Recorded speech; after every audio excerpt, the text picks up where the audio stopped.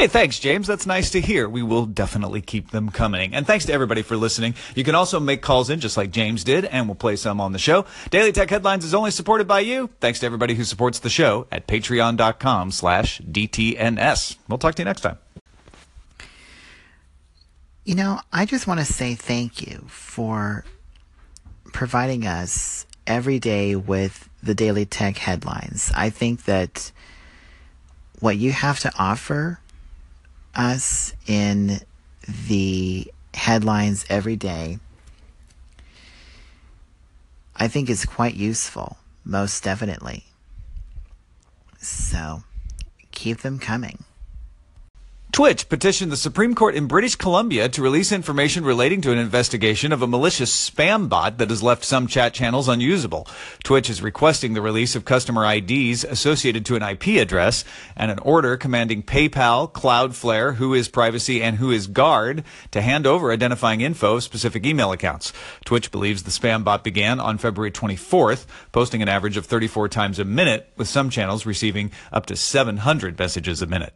A court in Italy ruled Uber was engaged in unfair competition with taxis and said Uber may not use its Black, Lux, SUV, XXL Select, and Van phone applications in the country, nor may it advertise its services.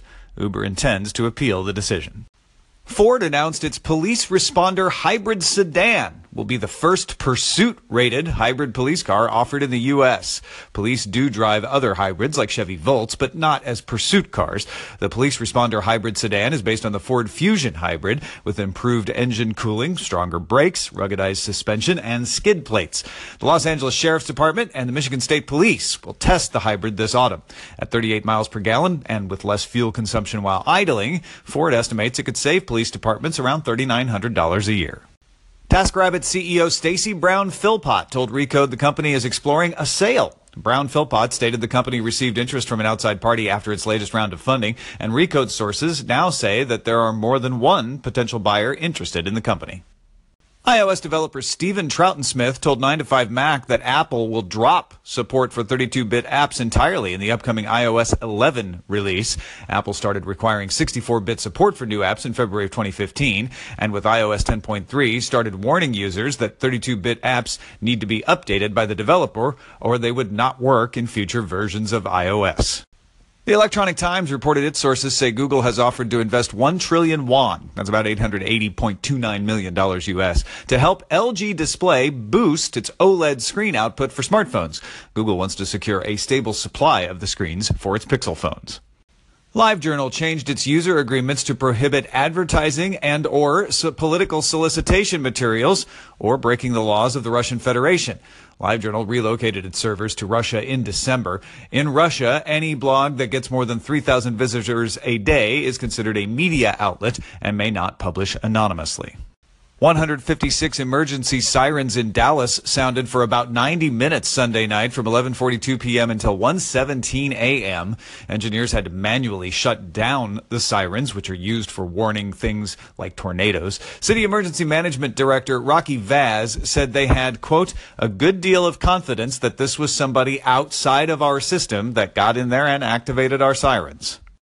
Minecraft is opening a marketplace this spring where companies can sell things like storylines, activities, and landscapes. 9 companies will be approved for the marketplace at launch. Prices will range between $1 and $10. Customers will have to purchase Minecraft coins in order to buy things in the marketplace. The coins will live in the Xbox Live virtual wallet. Bloomberg reports its sources believe Foxconn may pay as much as 3 trillion yen, that's $26.99 billion, to acquire Toshiba's chip business. SK Hynix and Broadcom have also submitted bids for Toshiba's chip business, valuing it at 2 trillion yen. Toshiba is considering selling the business to make up for losses at its Westinghouse division. Foxconn is the world's second largest NAND flash memory maker behind Samsung. Flipkart, India's largest online retailer, announced Monday it will acquire eBay India, which it will continue to operate as a separate entity. Flipkart also signed a cross-border trade agreement with eBay to share global inventory. eBay was one of the companies, along with Tencent and Microsoft, to contribute to Flipkart's $1.4 billion funding round on Monday as well.